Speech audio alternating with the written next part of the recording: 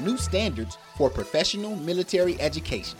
With your Air Force News, I'm Staff Sergeant Milton Hamilton.